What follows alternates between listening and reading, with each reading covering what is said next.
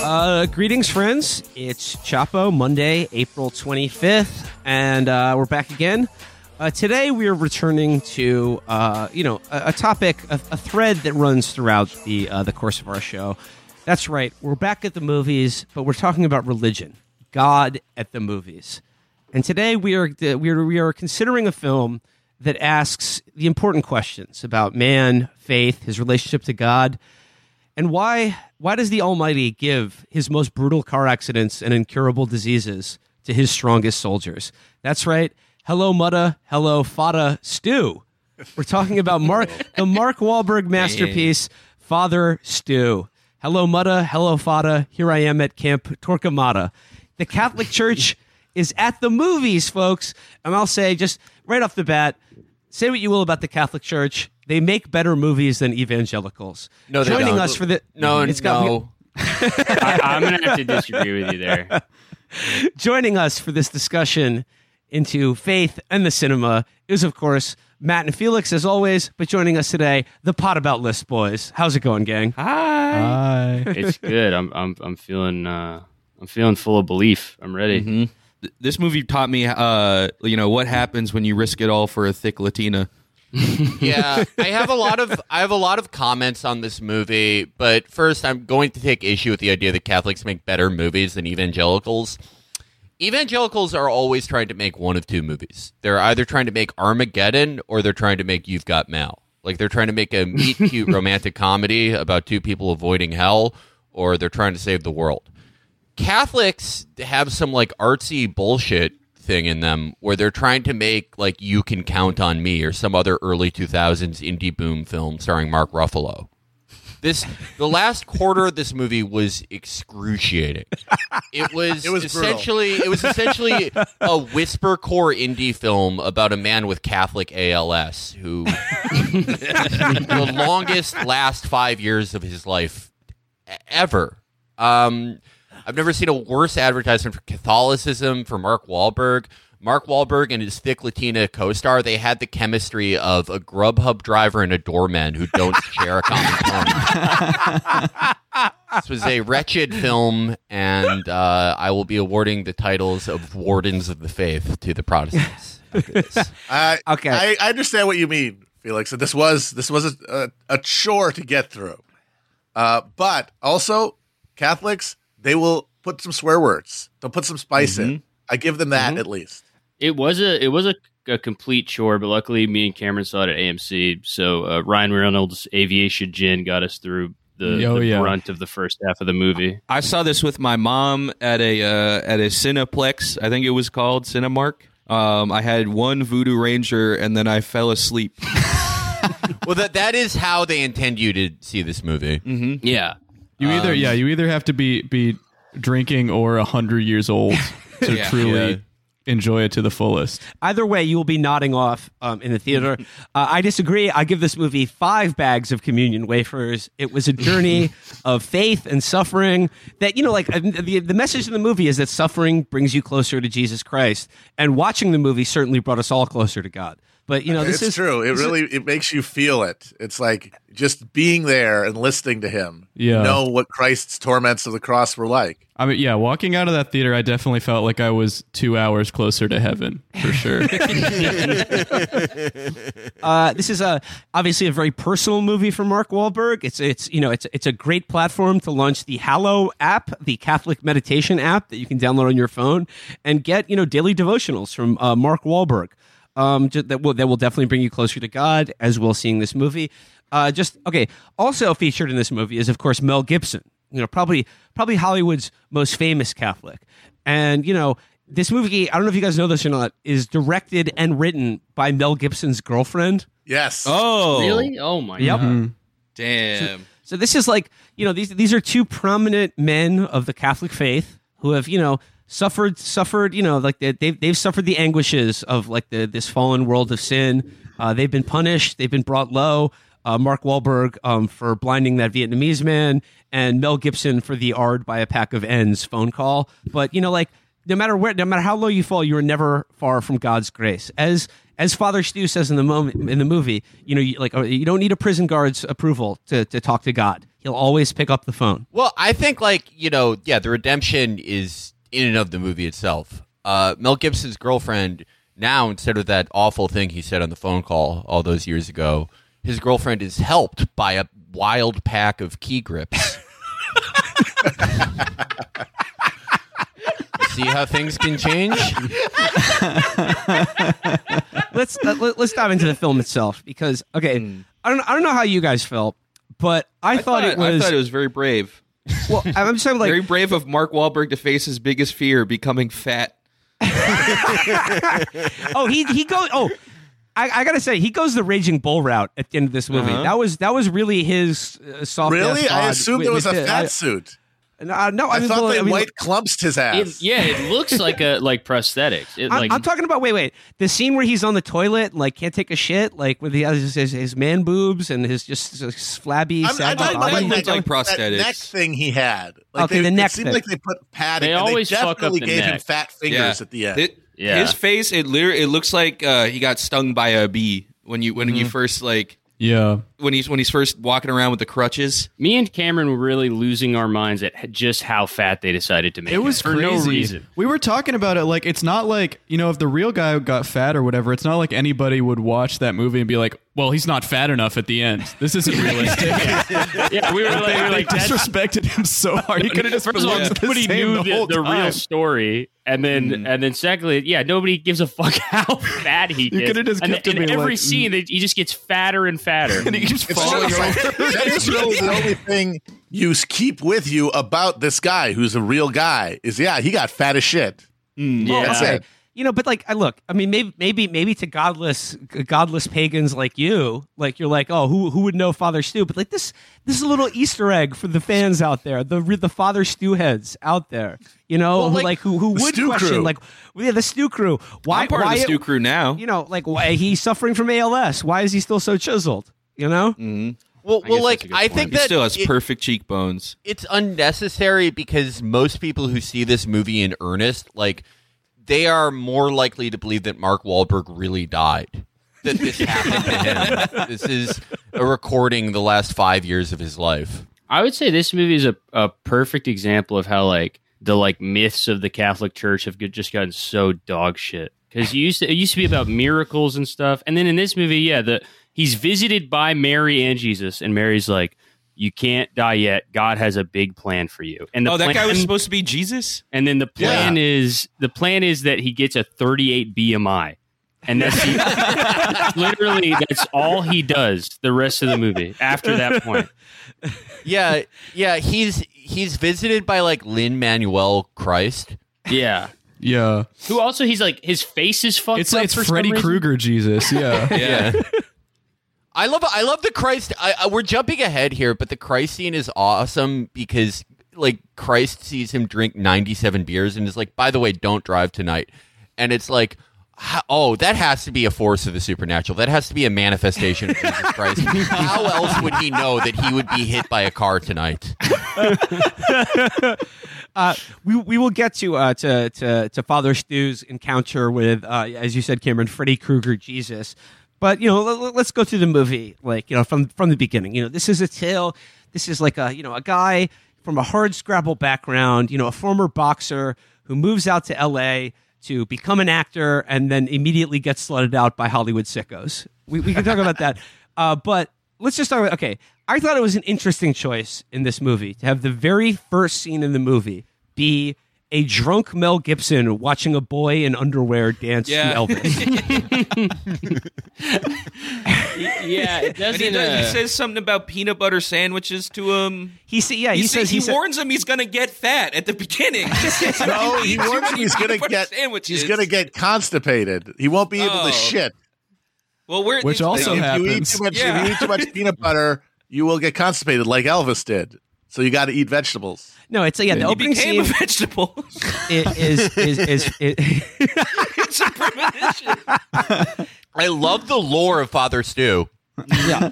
The very first scene of the movie is, Father Stu as a child dancing in his tighty whities to Elvis. in front of his dad, played by Mel Gibson, who's just like firmly planted in like a Barca lounger, just like polishing off his 12th Coors Light of the night, sucking back a pack of Marlboro Reds, and he's just going, "You ain't shit. You'll never be shit. If you don't eat vegetables, you'll never shit again, boy." and then it jumps ahead in time, and then we see Father Stu as a rough, unfinished young man who's trying to make a go of it as a boxer, this is the first of many incidents of brain damage being inflicted on him before he decides to become a priest. Yeah, the very first shot we have of Wahlberg is him punching a black guy. Yeah, it's literally some montage of him beating up guys of different ethnicities, just brutally. Do you think? Okay, maybe if woke PC culture didn't step in, do you think those would have all been white guys? I think that the boxing is like both the least important part of the story, but the most important thing towards getting this movie made. Like, I don't think Wahlberg does this if the character doesn't have a boxing backstory. And I think, like, if you made a movie where Wahlberg has to play Muhammad Atta, he would do it if you, like, made up a story where he was in Golden Gloves. It's like if he could pretend to be a boxer, he'll play any character in the world. I think boxing is very important to this movie too, Felix, because I think for the people who made it, Mel Gibson, his girlfriend, Mark Wahlberg, and the Holy Spirit, the existential question or problem that this movie seeks to address, I truly believe, is what does the church have to offer heterosexual men? Mm-hmm. Yeah. And this is sort of a fear. This is an unspoken fear in the movie. And it's why Father Stu is an inspirational story. Because it's like, oh, here's a guy who's not a pussy or so deep in the closet, you can find ice skates back there with him, that he can come to Christ and become a priest and do the rituals and say the words. And it has something to offer guys who initially become Catholic because they're trying to get pussy. Yeah. Wait, say which words? Because this is a Wahlberg movie. Wahlberg does overcome, or Father Stu, he overcomes so many gay guys who attack him emotionally in this movie. Every villain in this movie is gay. Yeah. Like, the first scene when he's going into the fucking grocery store or whatever, and he just immediately is like he gets checked out by a trans woman. He's like, what? That got a big laugh in the theater I was in New Hampshire. So yeah, young Stu, we see a montage of him legally assaulting other races of people in the boxing ring, but he beats them. He has his victories against other races, but unfortunately his boxing career is cut short because some bitch ass doctor says if you keep doing this, it's going to kill you. Because he's like, Yep. you're. It's like Stu, you're 40 years old. Like you got to have stop taking blows to the head. I don't know. He's supposed to be like 30 in the movie. He's supposed to be 30, and like honestly, that kind of works. It's like this is a 30-year-old. Boxing is bad for you. He looks not a day over 50 in this. Yeah, Stu is a 30-year-old, 49-year-old prospect and a 270-pound, 156-pound fighter. It's sort of a quantum problem that makes you believe in the miracles of Catholicism. So, boxing career cut short. His mom, played by Jackie Weaver, says, hey, why don't you get a job on an oil rig? And he's like, I can't do that blue-collar bullshit. I'm going to move to Hollywood and become an actor, As you do, like the only thing that's a longer shot than becoming a championship boxer past your 30s is becoming a working actor. But Stu, he doesn't want a real job. He wants to be, he wants an easy job. And I really think that early on, his desire to be an actor is very much connected to his desire to be a priest. Because let's be honest, he doesn't want a real job. He does not want he doesn't want a 9 to 5. Says, I don't want to do some blue collar shit. Yeah. This is the quest to avoid honest work, which I honestly really related to. Mm-hmm. Where is it supposed to take place? Because for the first, I think it's Montana. Yeah, which is his decision to do like a twangy Southern accent is so baffling. He said one word that sounded like Southern, and I was like, "Oh, this doesn't take place in Boston." Yeah, it weirded me out. I'm so used to him doing a Boston accent that I still thought it took place in Boston for the first 10 minutes or so. He's like, where the fuck did you put my spittoon? Yeah, his accent, he's attempting a southern accent in Helena, Montana, but like if evil Eric Alper put a gun to my head and played that voice for me and was like, what region is that accent from? I would say lone survivor of a car accident. Yeah, he sounds like he's undercover. He does a really bad job of this movie. Yeah. Another important thing about Father Stu's backstory is, of course, that the tragic death of his younger brother, who he describes as going to sleep to take a nap and never waking up when he was like 7 years old.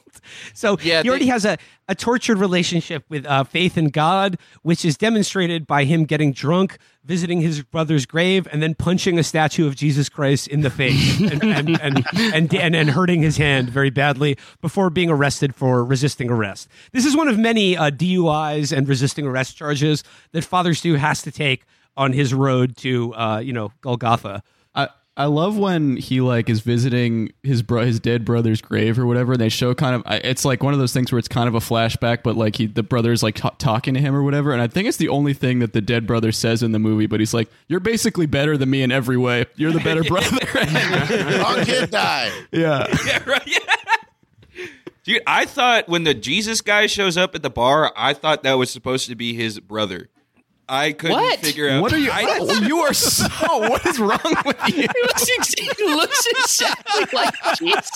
I don't know. I thought it was supposed to be his brother grown up. I couldn't follow this fucking movie at all. Oh my I didn't understand a God. goddamn thing that was happening in this fucking movie. This is the most straightforward, boring movie I've ever seen. Literally nothing happens. How could you be confused about what was going on? I told you I had a voodoo ranger. This movie is very. In the first 5 minutes of this movie, there are two flashbacks that, like, really the only reason you would need for them to do flashbacks is to like establish that Stu was once a child. It's like a hallmark of stupid filmmaking. So yeah, Stu, sort of like against his mother's wishes, who warns him about going to Hollyweird, California, because she says it's full of communist fascists and hippie communist fascists, and you won't fit in there, Stu. But Stu, like when his doctor says, like, if you take another blow to the head, you could die. He's like, fuck that shit. I never back down from a fight. I've been fighting my whole life. I'm gonna keep fighting. I'll die fighting. So he takes that same gumption and get all out resolve and takes it with him to Hollywood, California to become a movie star. And like I said, he is immediately basically Me Too'd by a guy who wants him to, like, I don't know, hold a sign on Hollywood Boulevard or it's an something. attempted Me Too, because it's the same thing, the same Mark Wahlberg thing as he has with 9/11, where he heard the Me Too stories and he was like, well, if I was there, completely differently.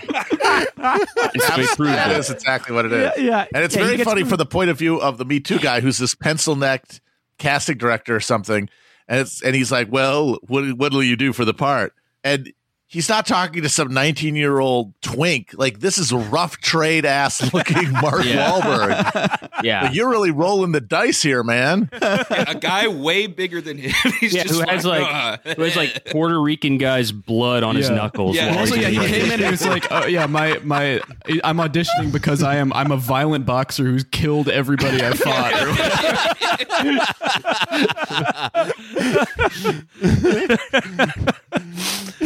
Yeah.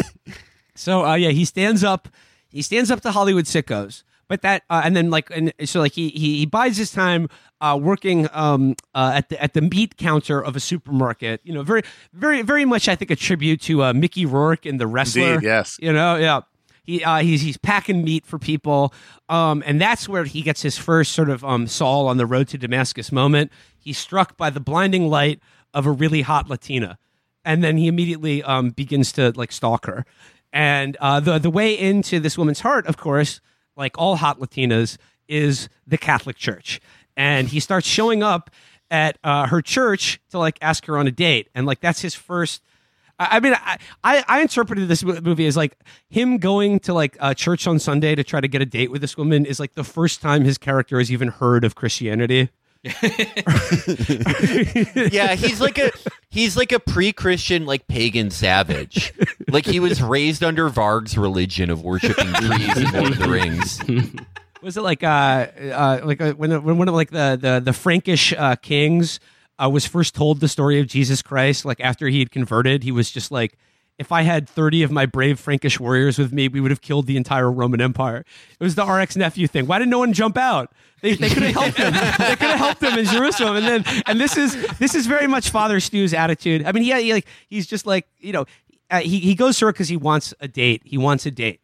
But you know, his standing up to Me Too sickos, that does not prevent him from getting a nationally televised commercial spot advertising some sort of mop on television. So, you know, like I said, he's got a can-do attitude, and despite his obvious lack of talent and social skills, it's a lesson here. Just like when people tell you no, just like for a date, for becoming a priest, for being an actor, just keep going with it. Just don't take no for an answer. And, you know, like he perseveres. He perseveres in getting a date. He perseveres in getting on TV, and eventually he will persevere in becoming a priest. Yeah, one of my favorite parts when he goes to the church for the first time is that he meets a guy named Ham. Yeah, the first black guy he's never punched in the face, and he becomes his closest confidant. Confidant, but then any time that he can in the movie, he brings up the fact that he's black. Yeah. Which is like, dude, it's like, way crazier that his name is Ham. Yeah. There's a scene in the movie where they're playing like, I don't know if I'm skipping ahead too much, but they're playing basketball, and he's just like, bro, I'm out of shape, and you're black. It is wild. He goes, when he meets him, he goes, Ham, and he's like, Ham, and he's like, yeah, it's from the Bible, and it's like, yeah, that's like the guy who got cursed. Like that's what like slave owners used to claim. Like, oh yeah, black people they got the curse of Ham on them, and he's like, yeah, that's me. Ham, yeah. I'm the Ham who got cursed. Yeah, it is so funny. We're the There's one sons of point. the hams you couldn't curse. There's one point later in the movie too where like Ham calls somebody and leaves a voicemail on the answering machine that's like, "Hey, this is Ham." I would save that voicemail forever. Mark Wahlberg's black friend. I've got these are my black friends. These are my black friends, hamburger and fries. Oh, maybe it was short for hamburger. That makes more sense. Yeah. He's Hamburger Jr. Yeah.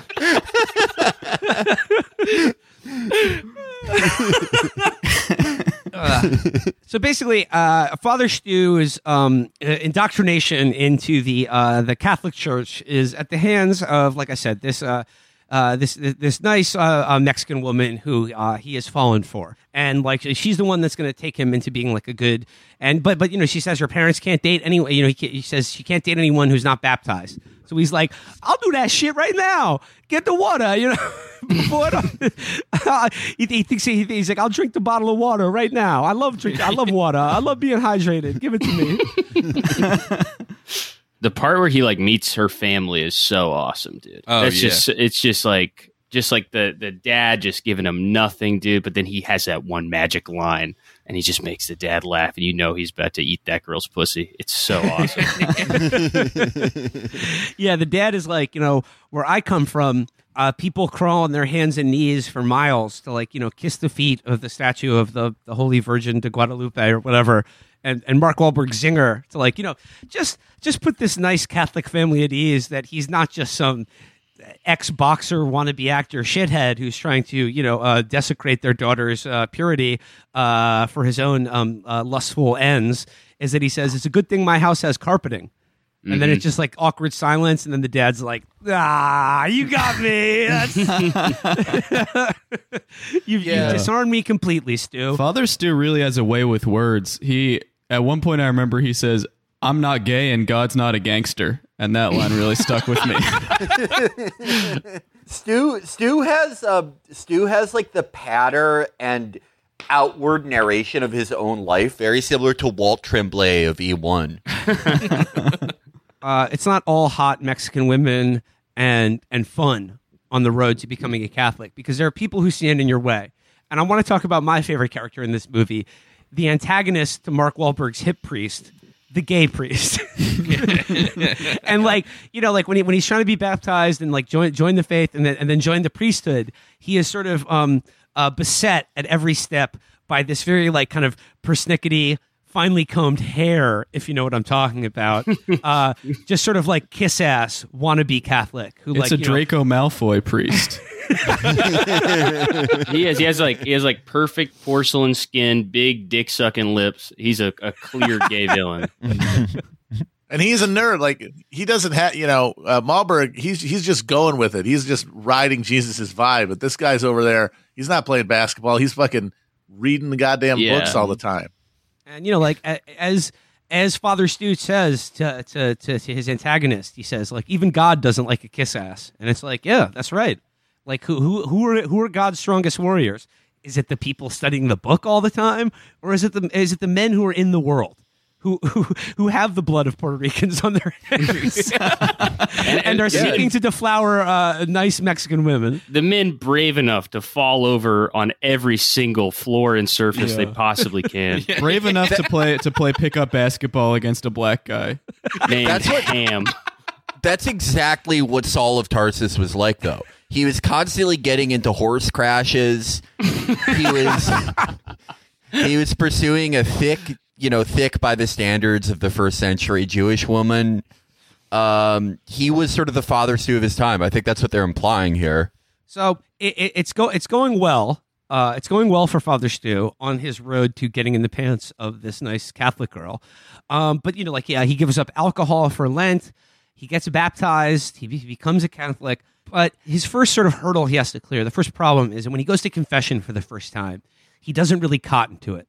He doesn't like the idea of asking for forgiveness for things he's done wrong. So he sort of rebels against it, and then after giving up booze for Lent, he immediately goes to a bar and is like is just downing liquor.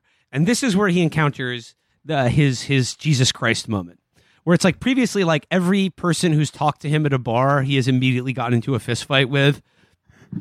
Yeah. He gets into at the beginning of the movie. He fights a guy for what? Just and does a woman talk to him? That was so odd. I wrote this down because like the sound mixing in this scene is unusually bad. Like it's worse than in the rest of the movie. I couldn't understand what was being said. I couldn't understand it, but I tried to write down.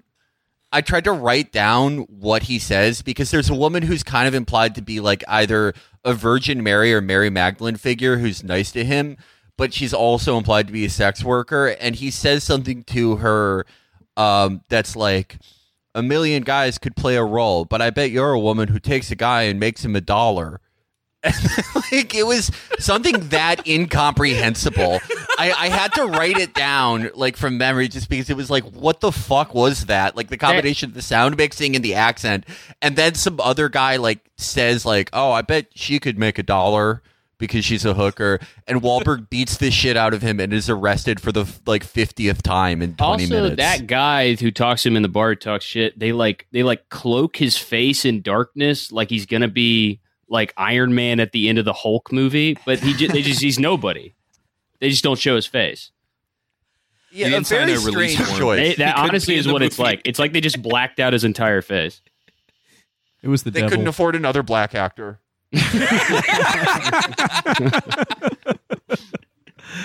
So he's back in the bar again. He's fallen off the Lenten wagon, having a drink, and then like the guy sitting next to him at the bar, he's gaunt. He has long hair, a beard, and has some hard miles have been written over his face, quite literally. Like his face looks like tattoos too. No, his face looks burned. Like he looks like a burn victim or something. It's cystic acne, Jesus. Yeah. This teenage Jesus. Oh God, I hope you're gonna study your scriptures. Oh jeez. I don't know how they let me into the bar. Oh God. So the burn victim Jesus is sitting next to him at the bar, and then immediately begins like sort of telling him knowing wisdom about his life, about how the problem for tough men is that, like, you know, when they're held to account for their actions, or they're made to ask for forgiveness, the first several times they encounter it, they feel rage. And, like, that's the rage you're feeling now. But, like, the first time they really, like, let it into their heart, they feel relief. And then Wahlberg's like, don't talk to me. I'll fucking kill you. And then he's just like, okay, all right, just don't drive home tonight. And he's like, yeah, whatever. And then he's just like, yeah, what the hell was that guy drinking? And the bartender's like, water, brother.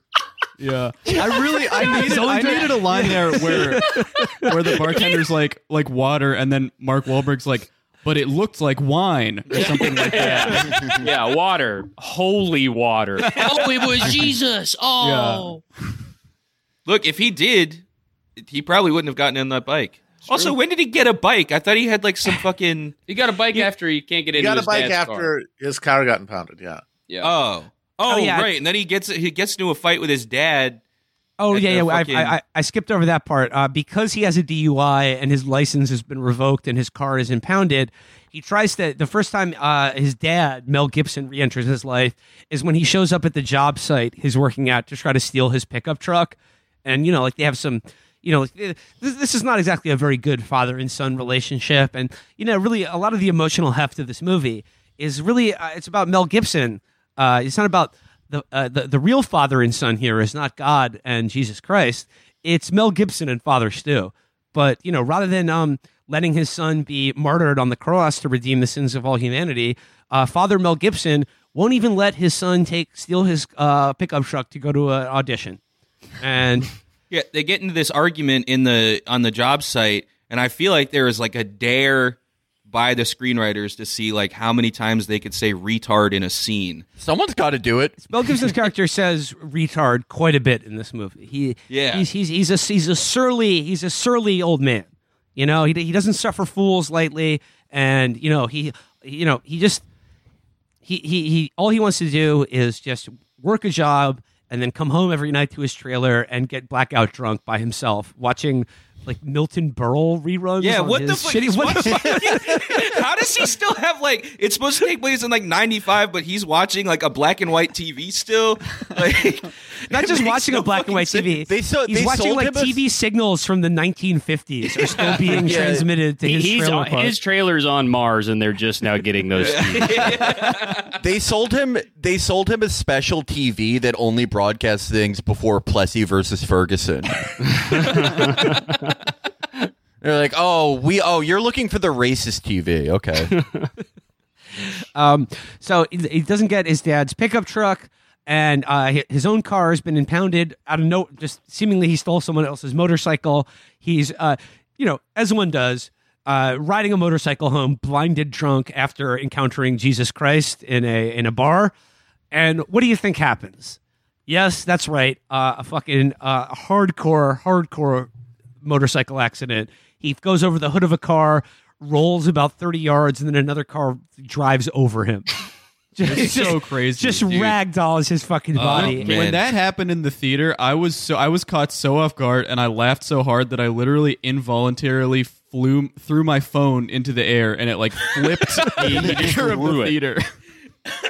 I was losing my mind. It was crazy. So he's lying on the asphalt, like just fucking like half the bones in his body shattered, just fucking like in a daze. And what does he experience? That's right, a vision of the Holy Virgin Mother caressing his head and saying, "Don't die, Father Stu. There's still so much more you have left to do.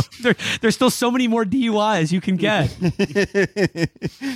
And yeah, like this is his, this is the real come to Jesus, because up until now he had just been getting baptized to like get laid, but now that he's had a serious life threatening accident, then he's like the Catholic light goes off in his head, but not before he does deflower his girlfriend and desecrate her vows to the church in front of God. But to be fair, it was her who pushes it on him. And he feels bad afterward. Yeah. He's got to go confess it. And that's his first true confession, is like he feels guilty for letting his girlfriend have sex with him because, he wants to marry him. And, That confession seems more like a brag. Yeah, it's kind of like St. Augustine's Confessions.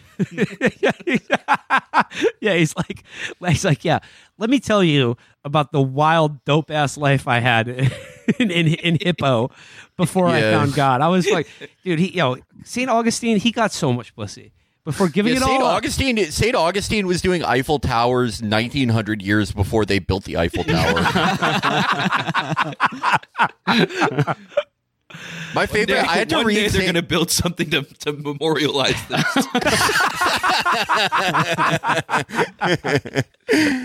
I like that. This is an aside, but Augustine, the closest real life figure to Father Stu, there's a lot of stuff about him fucking, like he fucks several married women, and then he's like, and then the worst thing, I saw these pears on a tree and I just took them. Confessions is a great book. That's actually the next up for Mel Gibson, Mark Wahlberg, and Mel Gibson's girlfriend. It's the Augustine Hippo Origins. Yeah, I mean, any way that they can do like just dirty grandpa but make it Catholic, I think they will.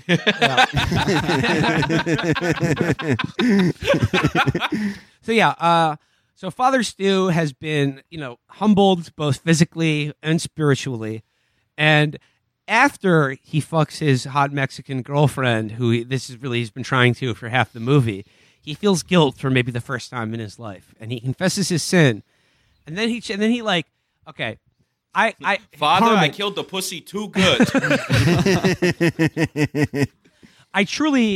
the movie is about Father Stu's, his Christ-like tribulations on the way to becoming a priest and all the things that he had to suffer to, come to Jesus Christ.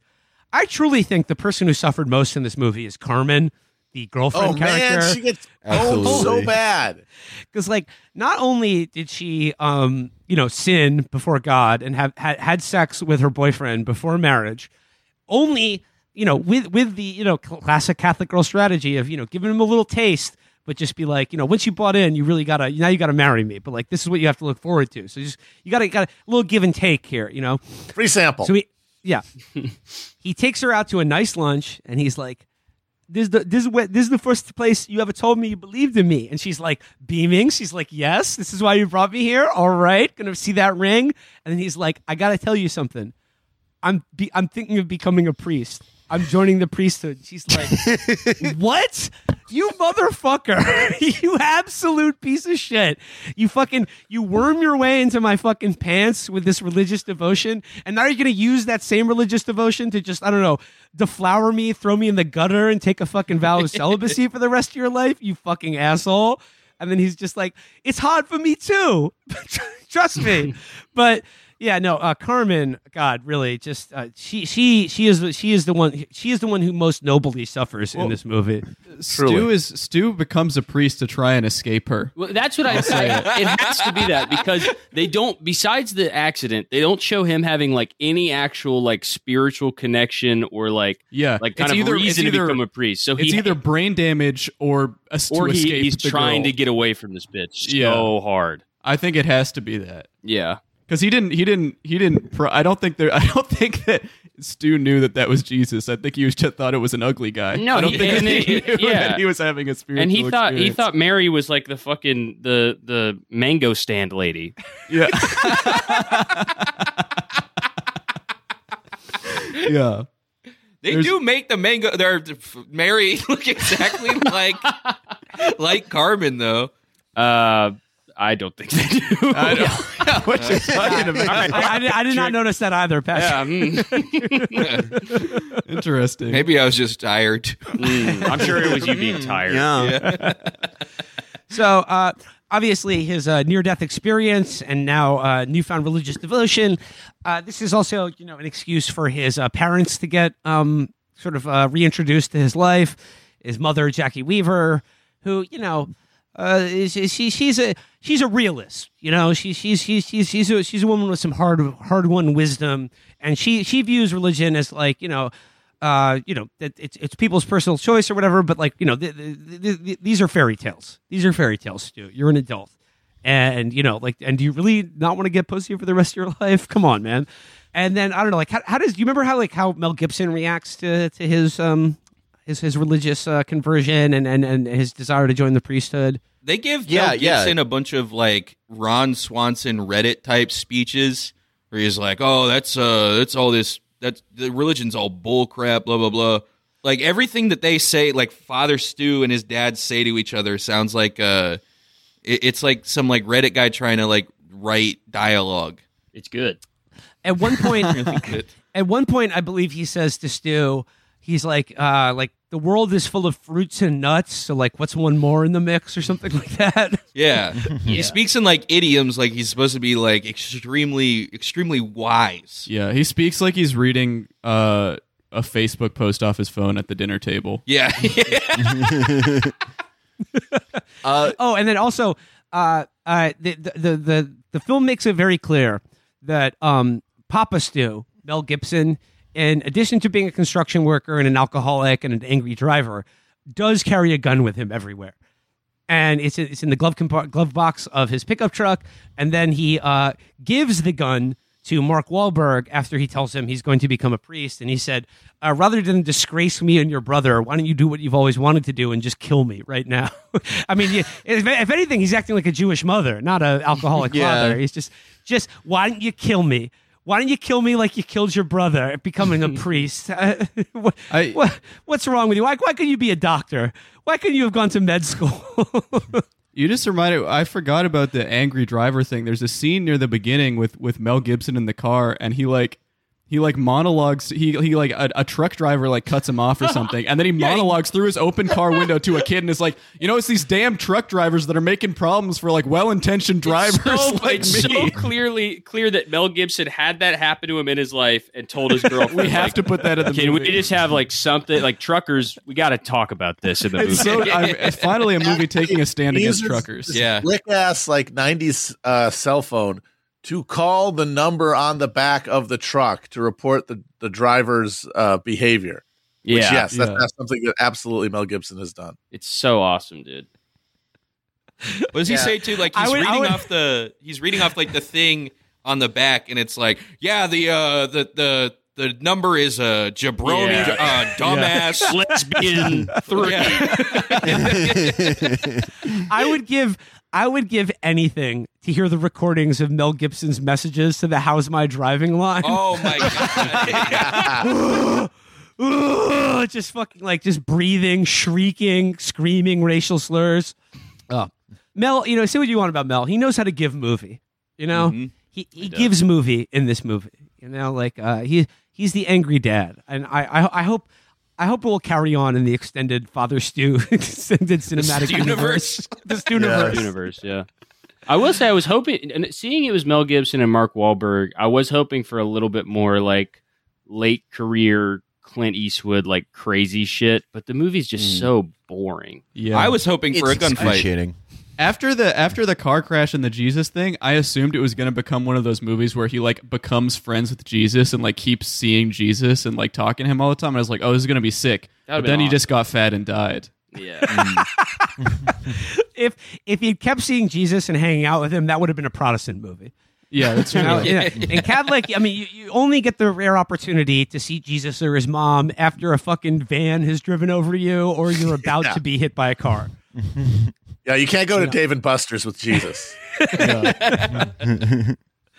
So after Father Stu breaks his nice girlfriend's heart, breaks his mother and father's heart, he rejects, like I said, like as Jesus Christ commanded you, you have to reject your family to be one of my disciples. And he certainly does that and his nice girlfriend. And he applies to the seminary, for which Sounds like he is becoming a Scientologist. You have to cut out all the negative people in your life that are telling you this is a bad idea. he applies to the seminary and is, of course, immediately rejected. But do you think does that stop him? No, he storms right into the seminary admissions office and confronts the head of the diocese, played by Crusty Malcolm old McDowell. Monsignor. Yeah, Malcolm McDowell. It's so sick the roles Malcolm McDowell has picked after It's crazy. Ask Dude. her Clockwork Orange in 1972. yeah, he's just kind of coasted on that. Like it's like, yeah, he's a good actor and everything, but then like everything he's in is just like some sci-fi movie where he is the highest paid actor, and then like shit like this. When your other high point is Rob Zombie's Halloween remake, it's rough. So the Monsignor, played by Malcolm McDowell, like Stu storms into the office and he's like, I see what's going on right here. God is testing me. You're testing me. You're trying to see my resolve. He's like, talking about like I never back down from fighting a black guy, a Puerto Rican guy. I'll fight a Chinese guy if you want me to. I'll do anything for God. And then Malcolm McDowell is like, it says here you're a multiple felon. I don't think this is the best advertisement for the Catholic Church. And then what does Stu say? Totally right. He's like, maybe this is the best advertisement for the Catholic Church because, what you're putting out there right now, it's like the gay priests. There's a bunch of ass-kissing fucking fairies who are, that they're not bringing in the common man to the church anymore. And then they're like, pfft. And then he's like, look, if you really, if you're so convinced I'm going to wash out, then what harm is there in letting me have a try at it? And then he's like, you know what? Let's see what happens here, and then I like that, like the sort of college scenes of the movie is sort of like Revenge of the Nerd. It's like sort of like a slobs versus snobs thing. Wait, you're my roommate? Oh, my roommate's a gay guy? Oh. He's up at like 2 a.m. ringing bells or some shit. Yeah. He's practicing his bell ringing. That's technique. his homework. His homework is figuring out how to move a bells back and forth, and he's keeping the gay guy up all night with it. Look, I'm going to ring these fucking bells all night until I fucking get it. All right? You're not going to make me stop fucking ringing these bells. Adderall so that he can hand out communion. Yeah, it's the scene. It's the fucking the Catch-22 scene from Boogie Nights where he's just like starting. He's like, "Look, I got to ring these fucking bells, okay?" So, everyone thinks he's going to fail. Everyone thinks he's going to wash out of seminary school, even though. Basically, to become a priest, what is it? Like, you have to get really good at knowing how to ring a bell and then, like, wearing a fucking costume and handing out crackers to people. I mean, I suppose there's some reading, too, because he gets more adept at, quoting scripture to deftly disarm the concerns of everyone who's like, why is this brain-damaged felon trying to become a priest? I don't know. Does he ever actually quote scripture? It seems like he just sort of riffs. He's not read the Bible. Okay. The second half of the movie is him just doing like little improv riffs about how cool Jesus is. He'll read one line. He'll read one line and then just be like, "Yeah, everyone thought Jesus sucked at first, but he was actually awesome. This was actually fucking cool." Yeah, maybe he's not quoting scripture, but he's referencing it. He's pulling some deep cuts out to like sort of like I said, sort of deftly sort of brush aside the concerns of everyone who's like he's like Leviticus 20. Yeah, he does he does the thing where he's like he walks out in front of all the people and he's like, yeah, Jesus is bad, and everyone's like, what? And he's like, badly needed. And everyone like goes crazy. Yeah. His debut in front of the parish, and I have to return again to the suffering of Carmen, the former girlfriend. Could you imagine fucking giving up your virtue to some shithead, brain damaged ex-boxer wannabe actor who then dumps you? And then on Sunday, you have to see his ass give like a fucking sermon in front of you about the importance of forgiving others, and not just that. My God! Yeah, rushes. Oh, he just it's like full Bernie Mac. It's so fucking good. He's grabbing his nuts. He's like, "You ever notice when black guys get hit in the head, they do this?" Yeah. When they go to like do Catholic Church in prison. They do the classic thing where it's like, oh, the virginal priest is not going to get through to these hardened convicts. But when Wahlberg gets up there and he's like, let me get down to your guys' level. Have you ever heard the word of God from a guy who's been hit by 50 cars? Look, there's one motherfucker I'm scared of. It's God. Yeah. But, when he gets up in front of the people, whether, he's the king of homilies. And when he's in front of the people, he connects with them. Like, there's the crotchety old guy who's like, amen. When he's like, no matter how bad you've done in your life, God is there to forgive your sins. But if you don't forgive others, he's not going to forgive you. That's the deal. And then like the people connect with it. The Malcolm McDowell's, his gamble paid off. He's got a man of the people who's willing to speak to the people about the message of the Gospels. And it's working. It's working great. He's on the road to becoming like possibly the coolest priest of all time until God gives him yet another and his biggest challenge yet while playing pickup basketball against a black guy and beating him, by the way. The last miracle. What's happening? Like he falls down and then they're like, okay, hey, we'll just get back up. No, he falls down again and again. His legs don't work anymore. Time to go back to the hospital. But this time, it's not simply a matter of having a car run over you. No, this time there are certain things that even doctors can't heal. This being an incurable ALS-like disease of which it's like, has basically never existed in someone under the age of 70. And they're like, yeah, you have about 3 months before you can't shit or eat food. And he's like, he's not trying to hear that, Yeah. Something that anybody without like motorcycle induced brain damage would take as a curse from the devil. He takes it as like a true sign from God. Yeah. Well, yeah. What I thought about this is that this is like, this is a young innocent 40-year-old man who's been creeped on by a pervert Hollywood sicko, and he tries to become a Catholic priest, and God rightfully strikes him down before he can continue the cycle of abuse. He's saving his children.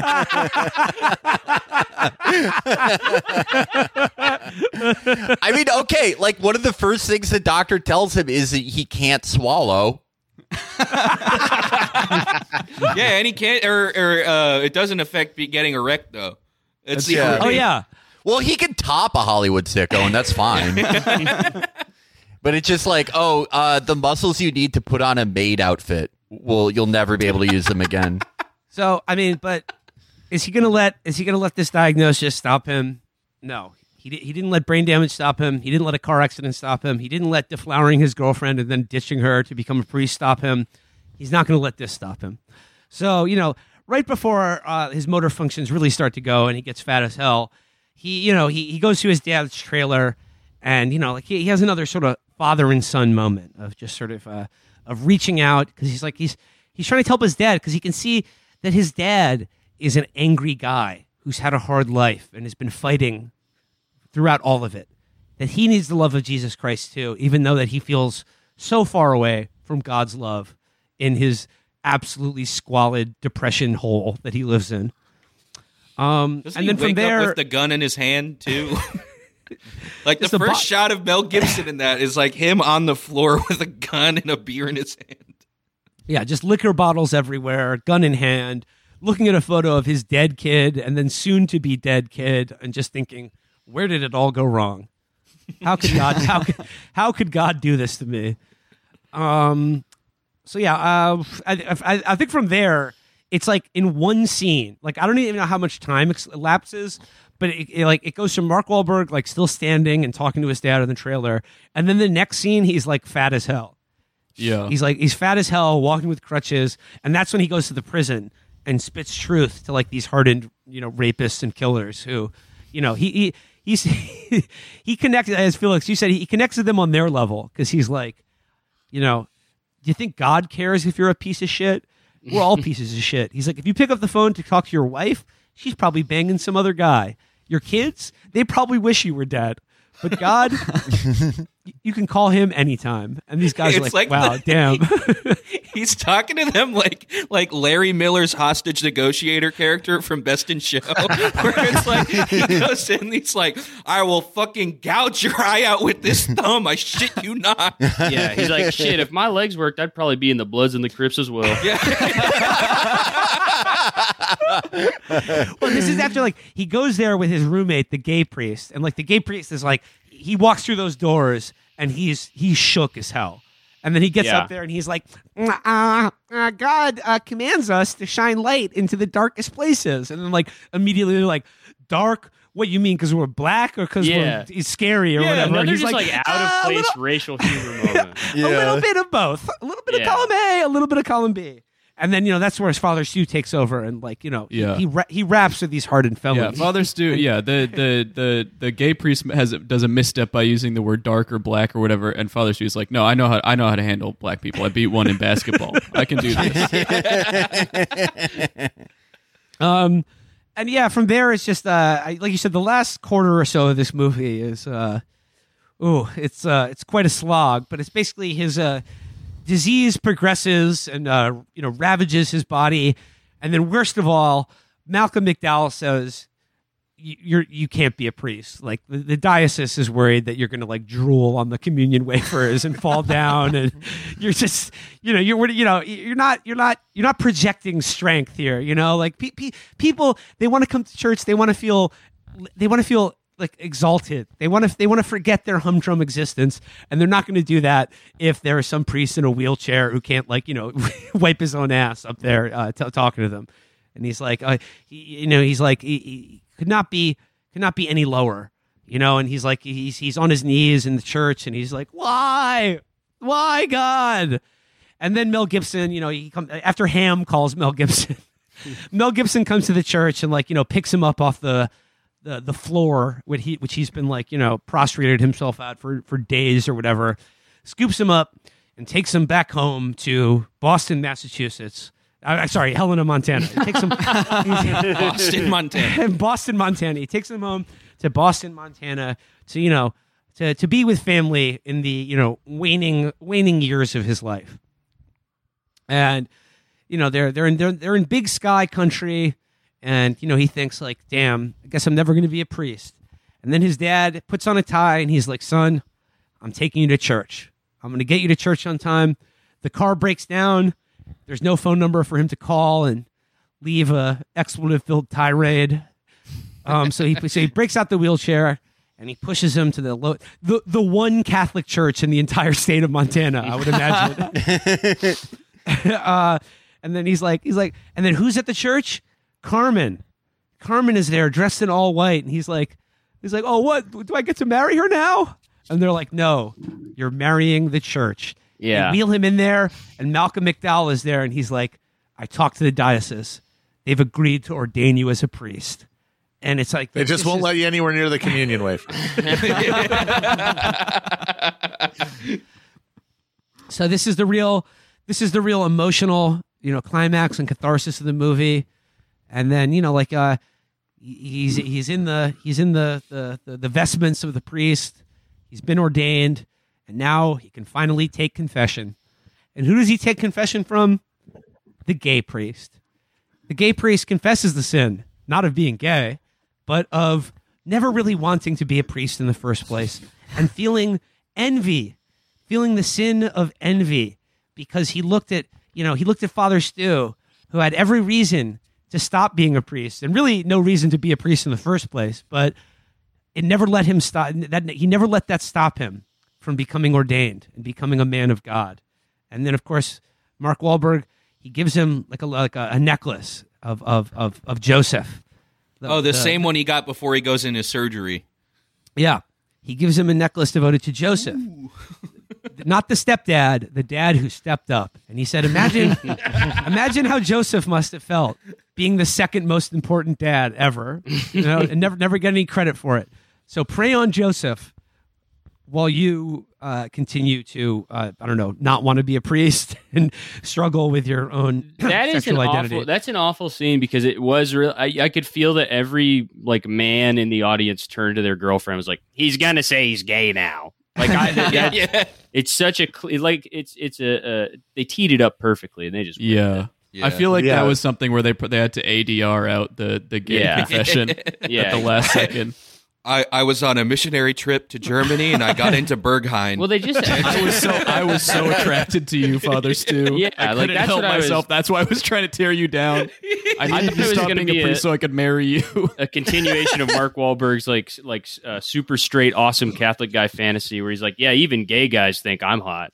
But instead, he just does nothing, dude. The last act of this movie is really they're really struggling for something, because in real life, the real Father Stu, he died 1 second after the movie ended. Yeah. Like almost immediately. I heard that the original confession scene was that the gay priest confesses to being gay, and then boiling hot oil starts filling the confession booth like a saw trap.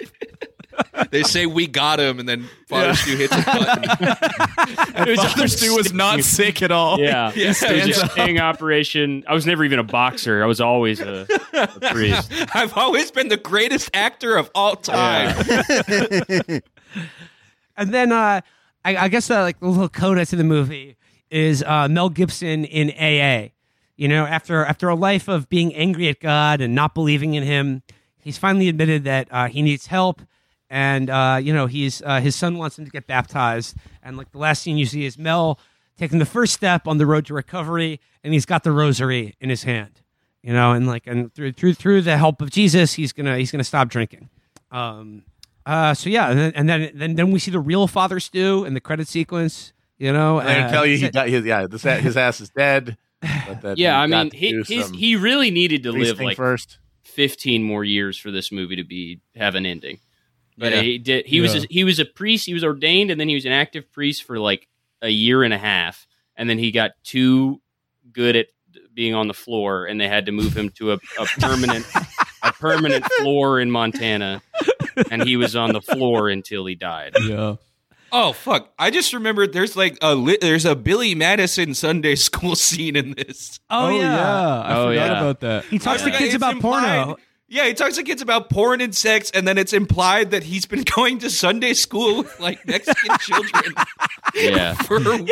Yeah, they're like 9 years old, and he's learning about about Lent with them Yeah. and teaching them about pornos. Because like one of the kids, he's like, I'm gonna give up alcohol for Lent, and then the kid's like, you should give up something that you really like. Like my dad gave up porno. And then he's like, "Oh, like your mom should give up sex." And I see how your dad. And then Carmen's like, "Nope.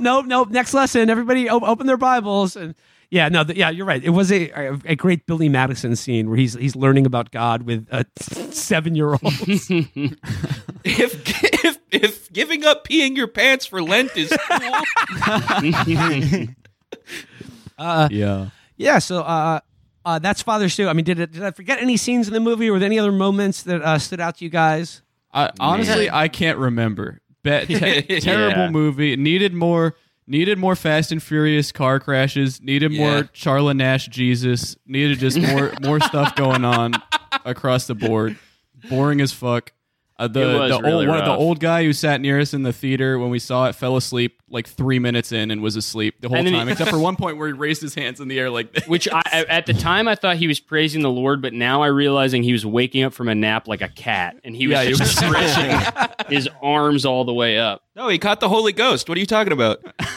No, he was sleeping during the diagnosis scene and was like, "Oh, wait, did that happen to me?" I need to make sure I can still like move my arms.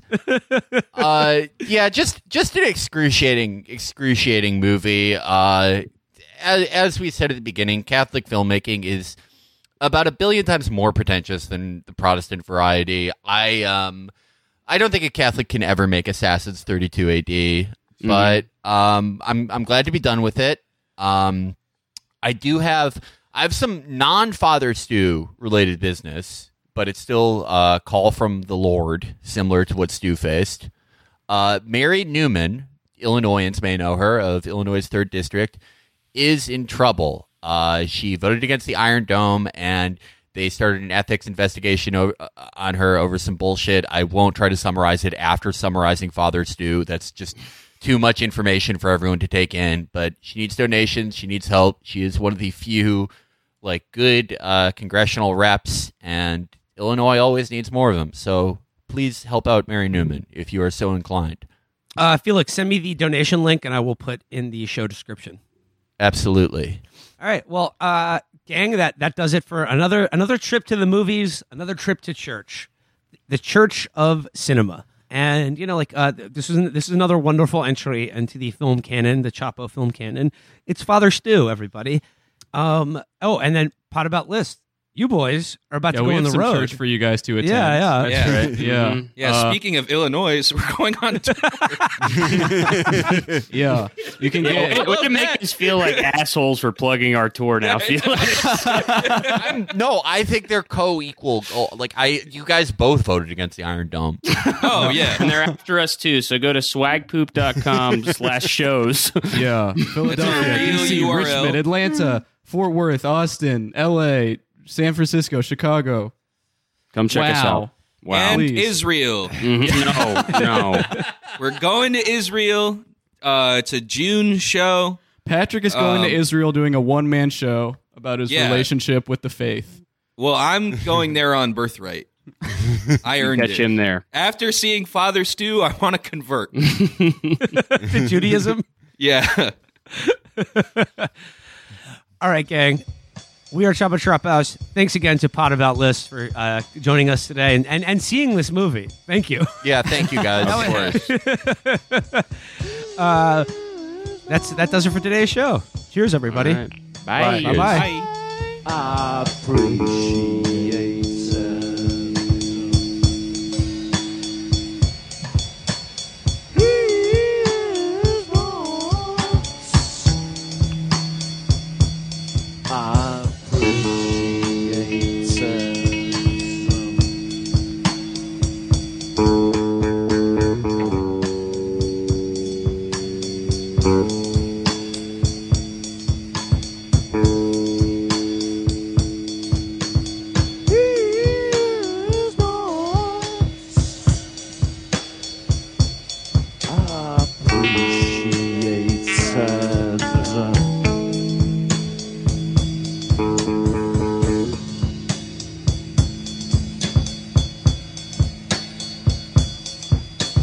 Drink the long draft, Dan.